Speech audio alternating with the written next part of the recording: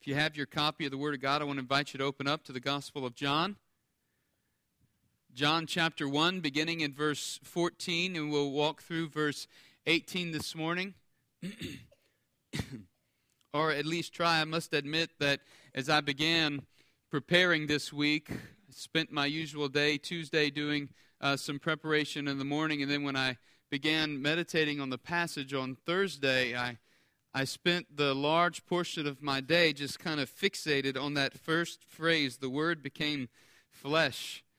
And it was such a tremendous truth, that it's such a tremendous truth to see that the Word became flesh, and then He dwelt among us. And so this morning I will do my best to move us along through, all the way through verse 18, because I think what we understand in verse 18 is a tremendous, wonderful truth that we must take together with verse 14. And so the title of the message this morning is The Incarnate Christ, Deity and Humanity. That is to say that the deity of Christ meets the humanity of Christ. Jesus is God and Jesus is man coming together, and two natures coming together in one man, Jesus Christ, as He walks the earth. As I began thinking about this passage, I was drawn to this idea that man really is fascinated with the retelling of the stories of the gods becoming men to save mankind from the onslaught of evil forces. In fact, if you just kind of take a preview a post view maybe over the last decade, you look back and you can see so many mythical stories of the gods that have been created, that have been put into movies. They've been released into the theaters and even into our homes. Movies like Clash of the Titans, which the inscription below the title reads, "Born of a god but raised as a man, Perseus volunteers to lead a daring band of warriors to defeat Hades before he can seize power from Zeus and unleash hell on earth." Or maybe the movie Troy, where Brad Pitt picks up a sword and plays the role of a god as a Greek warrior named Achilles in the retelling of the story, the Iliad. Or The Immortals, before the dawn of time, there was a dawn of war in a world where gods and titans and mortals battled for supremacy over the earth. A young warrior named Theseus embarks on a quest to defeat the rising forces of evil which threaten the fate of all mankind. And of course the list could go on and on and on, right? I even remember as a child growing up, Hercules and Xena would come on TV. This is that mythical and fictitious world of the Greek gods and the Greek pantheon. You know, man has really always been fascinated by this idea. The common denominator, though, among most, if not all, of these fictitious mythological stories is that the so-called divine one enters the world as a pretender, one who simply arrives on the scene as a man or exists as a man and possesses some godlike qualities in the form of a man, and somehow becomes ensnared or entangled and falls into the affairs of humanity to compromise their divine nature. It's kind of the common denominator in all of these mythological stories, but you know, the reality is man has always looked to a more powerful being, and in their greatest attempts of imagination really sought to explain the existence of humanity through this storytelling or through this mythology. But I want us to see this morning from this text that Jesus was no pretender. In John 1:14 through 18, John shows us that Jesus actually descended into creation. He identified with man by taking upon himself the form of mankind. And so if you found your place in verse 14, say word. Let us read. Follow along as I read. "And the Word became flesh and dwelt among us, and we saw His glory, glory as of the only begotten from the Father, full of grace and truth. John testified about Him and cried out, saying, 'This was He of whom I said, He who comes after me has a higher rank than I, for He existed before me.' For of His fullness we have all received, and grace upon grace. For the law was given through Moses, grace and truth were realized through Jesus Christ. No one has seen God at any time. The only begotten God who is in the bosom of the Father, he has explained him. This morning I want to give us 3 assertions of the incarnation. 3 assertions or 3 truths of the incarnation. And the first one begins in verse 14. It is this, that Jesus became man.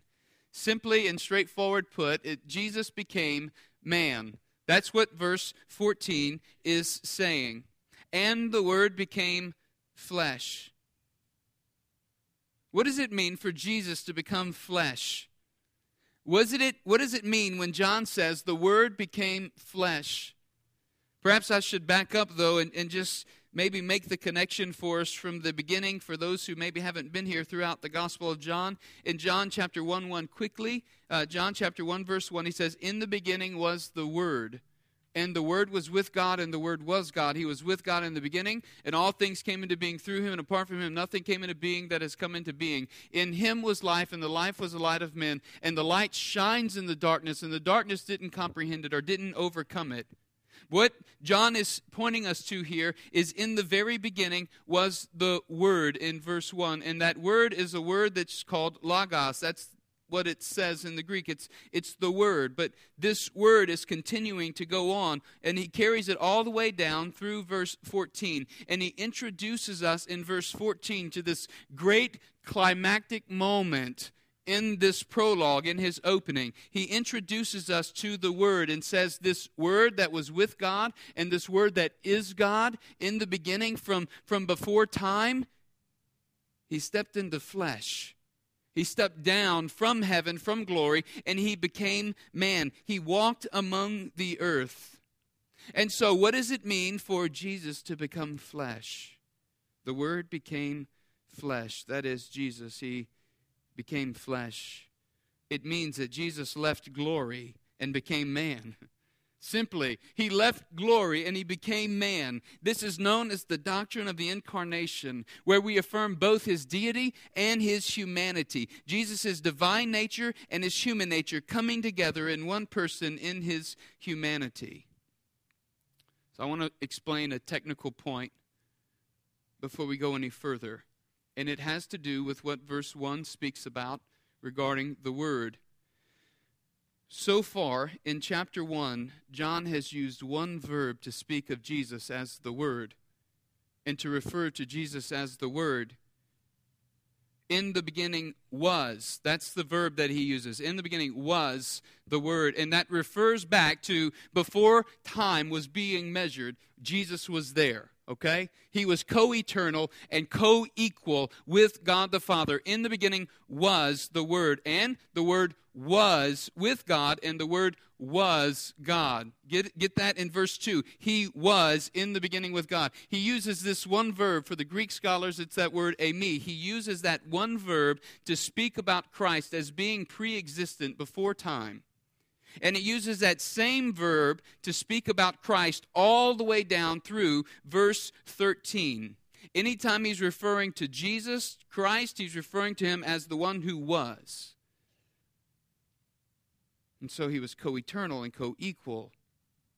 And he continues, but then in verse 3, he introduces a new verb, a new being verb. And for those Greek scholars, it's that word ginomai.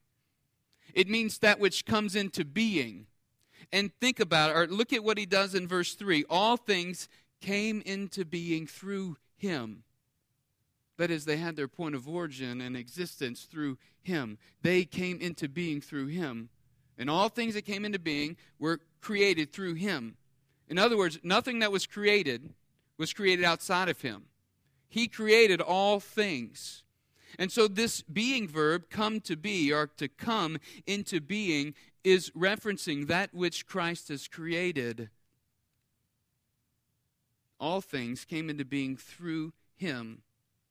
Now, for the very first time in verse 14, John takes this very intentional language that he's been using to show us the preexistence of Christ, to show us that Christ was there with God from the beginning, that he was there before time. He takes this language, this very intentional language, and he applies this other verb, that which entered into existence. He applies that to Christ in verse 14. And the Word entered into creation. He does this intentionally and on purpose. He said, the Word has now become flesh. The Word has now entered into, describing how Jesus, the Word, entered into humanity. He entered creation through the womb of a woman in the same manner that every other person enters humanity. That's what John is showing us here and telling us here. He's telling us that Jesus actually entered into this world. He wasn't a premonition or an apparition. He took upon the form of a person. And he grew in wisdom and stature. And that's important for us to distinguish for his humanity.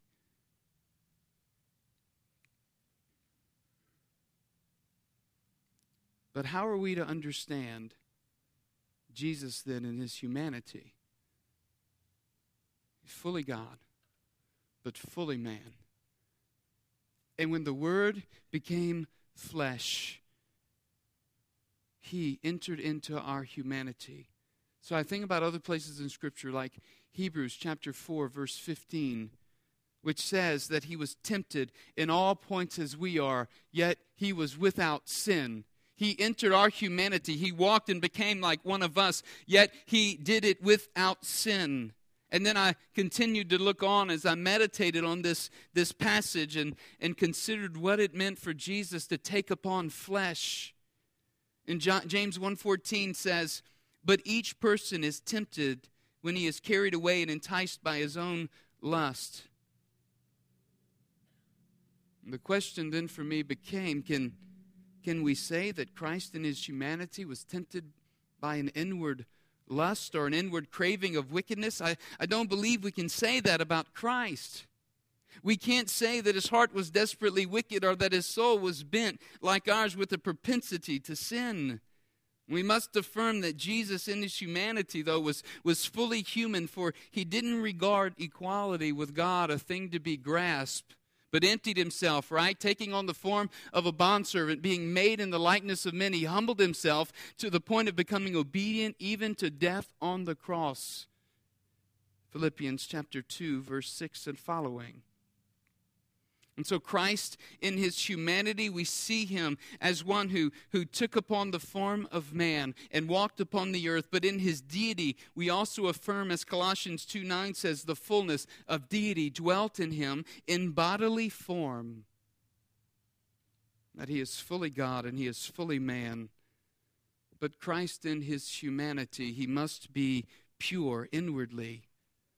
And therefore he knew not sin, nor did he know the intense desire to sin from within. And here's the thing, the only category in my mind to comprehend the depth of this truth is to realize that before the fall, Adam knew full fellowship with God. And so Christ knows this sense of full fellowship with God in his sinless humanity. Christ in his humanity took the form of sinless human nature. He wasn't tainted by the consequence of the fall. And so while he suffered the weakness and the frailty of the flesh, think about it, hunger. He fasted for 40 days. Weakness after that fasting. Weariness as he sits by the well and the woman comes to get a drink of water. Discouragement as he over and over has to retell his disciples the mission and the reason that he's here, and time again they don't seem to get it. One minute they're confessing him as Christ, the next minute they're saying, this won't happen, I won't allow it. And Jesus is having to say, get behind me, Satan. You're not setting your mind on things of God, but on things of man. There is the discouragement. There is the agony in the garden where in his physical flesh Jesus begins to sweat drops of blood because of this intense struggle that he's engaging in and walking through. There is the pain that he experiences as he hangs on the cross and is beat before he goes to the cross, and the crown of thorns that was placed upon his head. There is the weeping that we see our Savior doing at the tomb of Lazarus. He was human. He walked this earth and he had flesh and bone, and he had emotion, and he was human. He was man. He was like us, and that he could identify with us. But he didn't suffer an inward corruption of the flesh because of the fall of creation. Instead, what Jesus did was he subjected himself to a fallen creation, which outwardly assaulted this pre-fallen humanity, causing him to struggle with outward temptation. And Jesus' struggle and temptation was the same as Adam before the fall. And that is simply this: to usurp God's authority by following his own will and removing himself from the perfect submission and perfect relation to God the Father. Adam and Eve ate of the fruit from the tree of the knowledge of good and evil, so they might become like God in knowing good and evil. But Jesus is already like God in that he knows good and evil. And so Jesus in his divinity could not sin, but in his humanity could not overcome temptation without struggle. And some balk at this statement, but I think he had to struggle against the temptations that assaulted his weak flesh.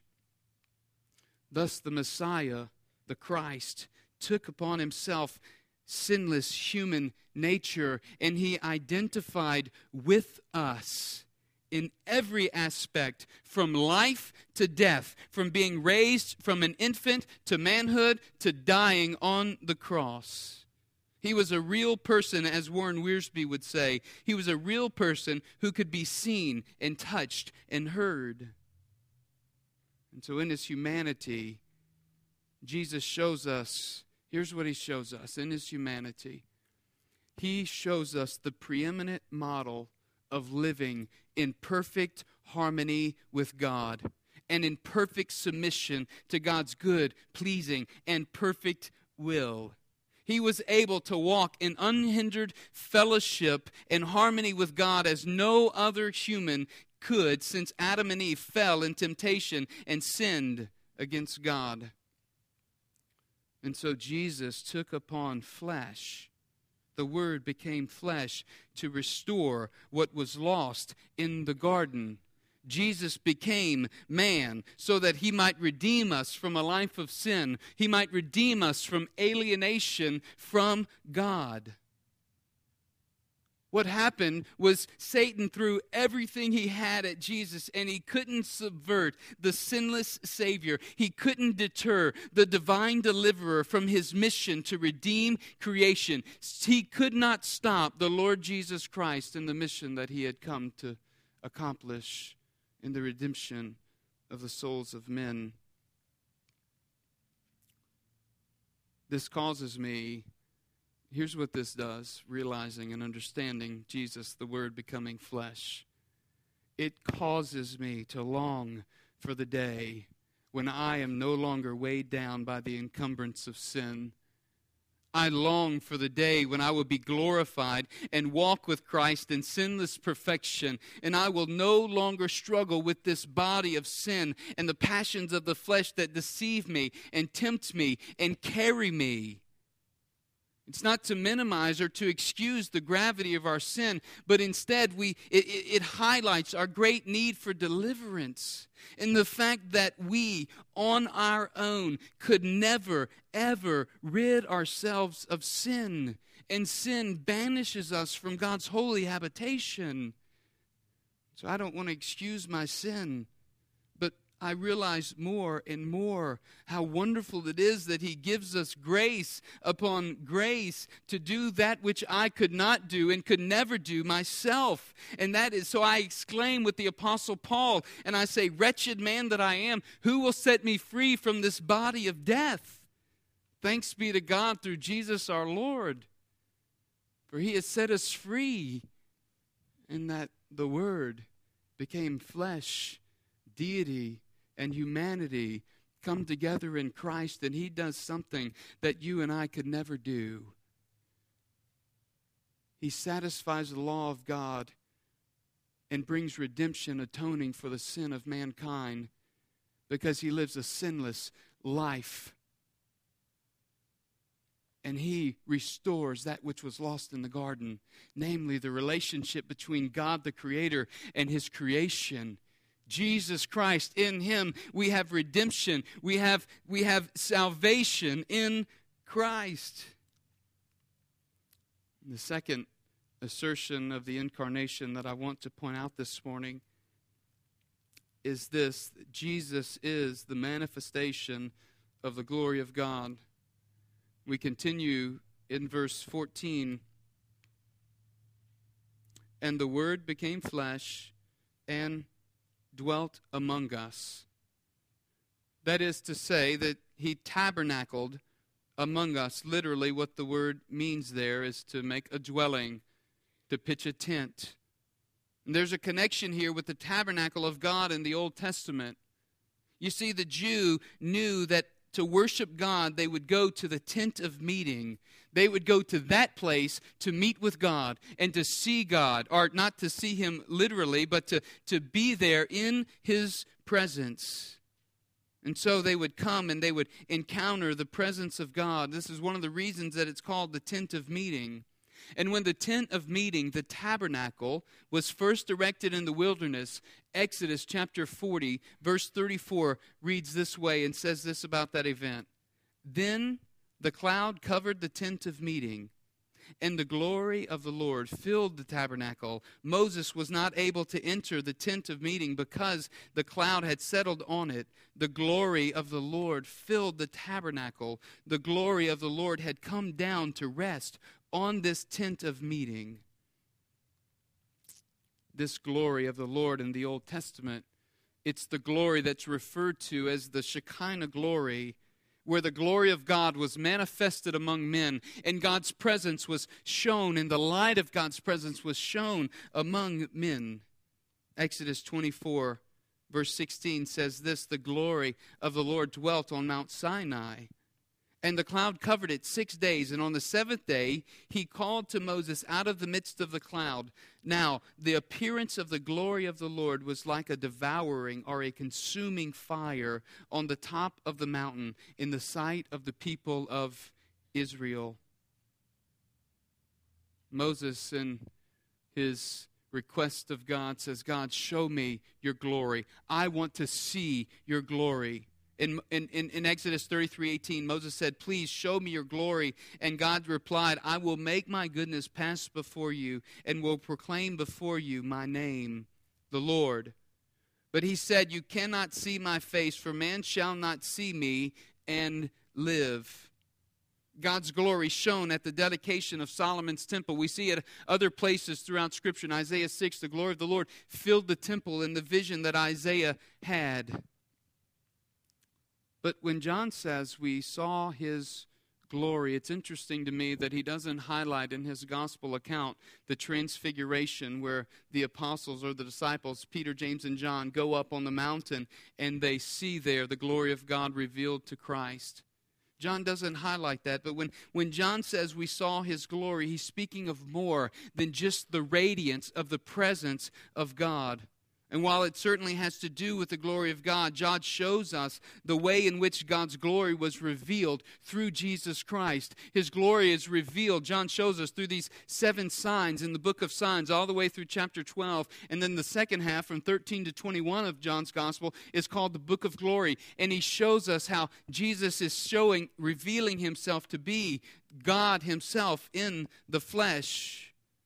And John shows us how Jesus, not only in his works as he accomplishes these signs and heals people and casts out demons and walks on water, not only in those ways does John show us the glory of Christ, but he also shows us in his person that he was a servant, that he served all, that he served his disciples, that he wasn't afraid to wash feet, that he touched the untouchables and he spoke to the outcast of society, that he came to heal the sick and the lame. Jesus reveals his glory, the glory of God, and that he descends to take upon himself the form of man.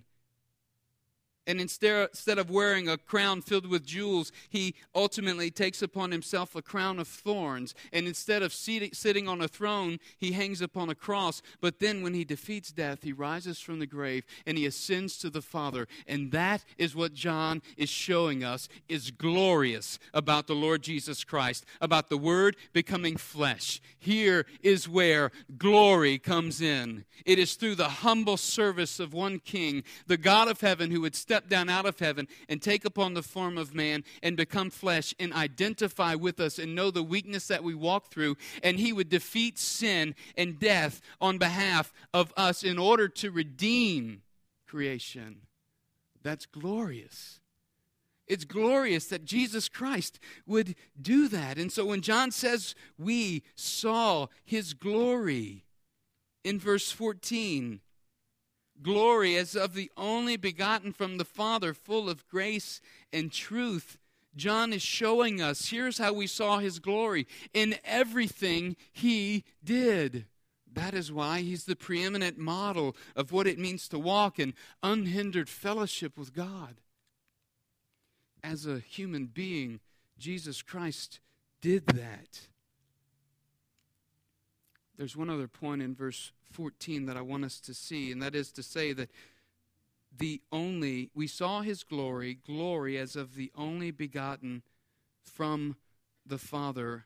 This word, only begotten, I'm not sure how it's translated in the ESV, but it's similar. It's the same word that's used in John 3:16. For God so loved the world that he gave his one and only Son, or his only begotten Son, that whoever believes in him will not perish but have eternal life. You know, somewhere along the line we've begun thinking this word only begotten refers more to his birth, Christ's birth and coming into the world. But that's not what the word means. The word literally means only or unique one. It means unique. And here in verse 14, when he says we saw his glory as of the only begotten from the Father, he's speaking of the only one like him, the unique one. There is no other glory like this glory. This is the glory of God dwelling among his people. The glory which was seen in the temple was only partial. I love the way F.F. Bruce puts it when he says, the glory which shone in the tabernacle and temple, veiled in the mysterious cloud, was but a foreglow of that excelling glory which shone in the incarnate Word, veiled from those who had no mind to come to the light, but manifested to faith. He was full of grace and truth. The divine presence which dwelt in the tabernacle among God's people, his covenant people, and in the temple, has now come to dwell among his people and walk among them. Jesus, the Eternal One, left glory to walk among his people. And as a humble servant, he revealed the glory of God through his unique life and ministry. That's why at the end of his ministry in John 17:22, when he's praying for his disciples, he can pray this: the glory that you have given me, I have given to them, that they may be one, even as we are one.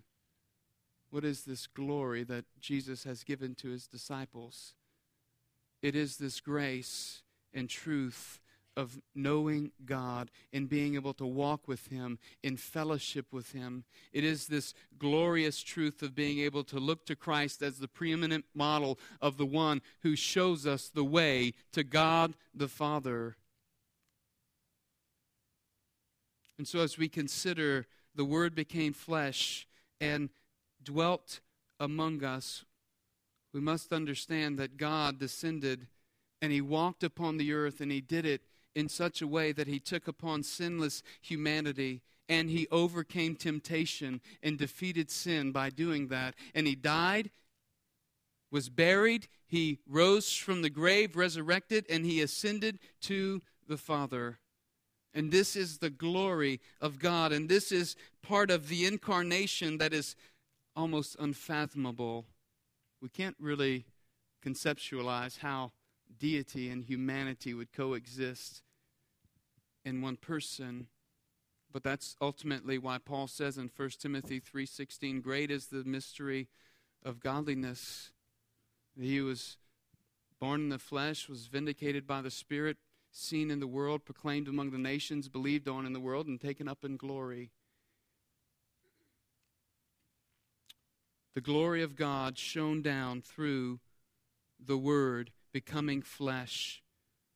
And the third and final assertion of the incarnation, I think, will tie all of this together for us.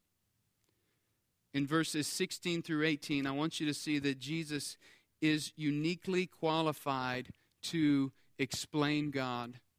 Jesus is uniquely qualified to explain God. Now that might sound a little different, but I want to show you why that's so significant. In other words, what we're saying here is that Jesus is the expert when it comes to God. At the end of verse 18, it says, He has explained Him. No one has seen God at any time, the only begotten God who is in the bosom of the Father. He has explained Him. This word for explained, it is the word from which we get our word, exegesis, in English. It's a transliteration from the Greek into English where we get our word exegesis. Exegesis means to extrapolate or to unfold, or it means to explain, to lead the way, and to unfold the meaning and to understand. So when we come to Scripture, what we say we want to do is exegete. We want to understand what Scripture's saying and explain what Scripture is teaching us. The opposite would be eisegete, which would be to read into what Scripture is saying, to take our understanding and read it into Scripture as if we would have the standard for what Scripture says. And so exegete, or to explain. So in verse 18 it says, no one has seen God at any time. The only begotten God who is in the bosom of the Father, He has explained Him. That is to say, Jesus has explained, or He has declared God. In His coming, John is stating, here's what Jesus came to do. Jesus came to explain or to unfold grace and truth to us. One commentator says it this way, Jesus Christ explains God to us and interprets Him for us. We simply cannot understand a God apart from knowing His Son. And so in verse 18, here's what he says, no one has seen God at any time. That's right. In fact, when Moses asked to see God, God says, you can't see my face or you'll die. I'll hide you here and I'll pass and you can see the backside of my glory. No one has seen God at any time. The only begotten God. This is the same word that's used in verse 14 to speak of the unique one, the same word that's used in John 3:16 to speak of the unique one, the only one. And get what John is saying. He doesn't say the only begotten Son, first of all, as we know in John 3:16. Instead, he says the only begotten God, referring back to, like he says in verse 1, in the beginning was the Word was with God, and the Word was God. Establishing, like he does in verse 15, this eternal nature, this eternality of Jesus the Savior. So he says there, the only begotten God, the unique one, the only one like Him. And secondly, who is in the bosom of the Father, who is there at the Father's side. And again, in the same way that he does in verse 1, speaking of Jesus being face to face in the presence of God and being God, he says here in verse 18, who is in the bosom of the Father. It's the same language. Jesus is literally with God, there in God's presence, but at the same time, He is God. And so John is saying this unique one who is with God and is God, he has explained God to us. And so Jesus himself, he is uniquely qualified as the one who can come to his people, his creation, and explain God to his people. He can exegete God to the people that he has created. And so back up now to verse 16. For of his fullness we have all received grace upon grace. And what what John is speaking about here is that the fullness of Jesus is that he has come giving, or the fullness or the revelation of Jesus is that he has come and he has given grace upon grace, and then more grace upon grace to all those who follow him. And grace is God's favor and kindness given to those who don't deserve it and who cannot earn it. And so God deals with us on the basis of grace and truth. And in verse 17 he says, for the law was given through Moses. Grace and truth were realized through Jesus Christ. There is a contrast and comparison that John is making here in verse 17 between Moses and Jesus. First is from the law compared with grace, and then Moses and Jesus. And he says the law was given through Moses, and one of the effects of the law is that it shows us our inability to live up to its demands. It reveals our sinfulness to us. But then he says, interesting, he says, for grace and truth were realized through Jesus. This technical language that John intentionally uses, it draws us back to that verb that's used in verse 3. All things came into being. And in verse 17, when he says grace and truth were realized, that is the verb, came into being. Grace and truth came to us through Jesus Christ, the unique one, the only one qualified to explain God to us, the only one qualified to truly convey this understanding of grace and truth, the only one who is qualified to truly bring into existence this grace that was needed and the truth about God so that we would follow him, that we would see God for who he is, the loving God who wants to save his people and desires relationship with his people. And so here's what Jesus reveals to us about God: that he is infinitely holy, and that his standard is perfect righteousness. And because of that, anyone who comes to him must be perfectly holy, or else they can't enter into God's eternal rest. And the law shows us our inability to measure up to God's perfect standard, revealing that we are in need of a divine Savior, one who can keep the law on our behalf and give us righteousness. By doing this, Jesus justifies the many sinners, declaring all who believe in him by faith to be righteous. And this is the grace of God revealed to us through Jesus Christ, that God has redeemed fallen humanity, and he has done it through one who has exercised supreme and decisive victory over Satan. And that which was lost in the fall of creation through Adam has been regained through the Messiah's redemption and atonement, namely a relationship with God our Creator. Jesus interprets God in this way. He says later in the Gospel of John, I am the way, I am the truth, and the life, and no one comes to the Father except through me. Jesus interprets God the Father by saying, I'm the one way that a man can get there. It's only through me. So, believer, this morning, here's my prayer and my hope for us. I want us to ever increasingly and unceasingly grow in confessing our daily need for Jesus, recognizing that we, in and of our own selves, could never attain this salvation. And so we must thank Him for our salvation, confessing that we're not worthy and praising God for the grace upon grace that He extends to us to walk through this daily life.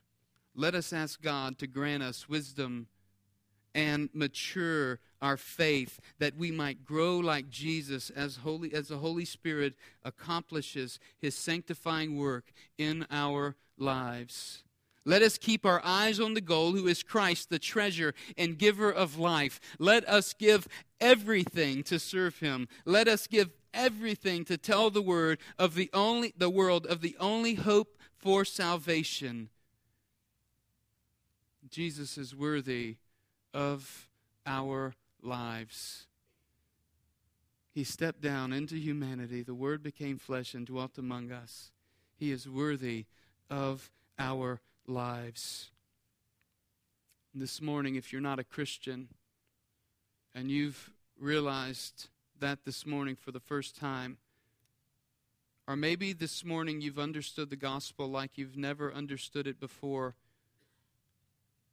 and it's significant for you, and it's the first time that you've felt the weight of your sin and felt the need of coming before Jesus Christ and confessing your sin to Him, I want to invite you this morning to do that very thing. I want to encourage you that as God by His Holy Spirit speaks to you, that you would surrender your life to Him this morning.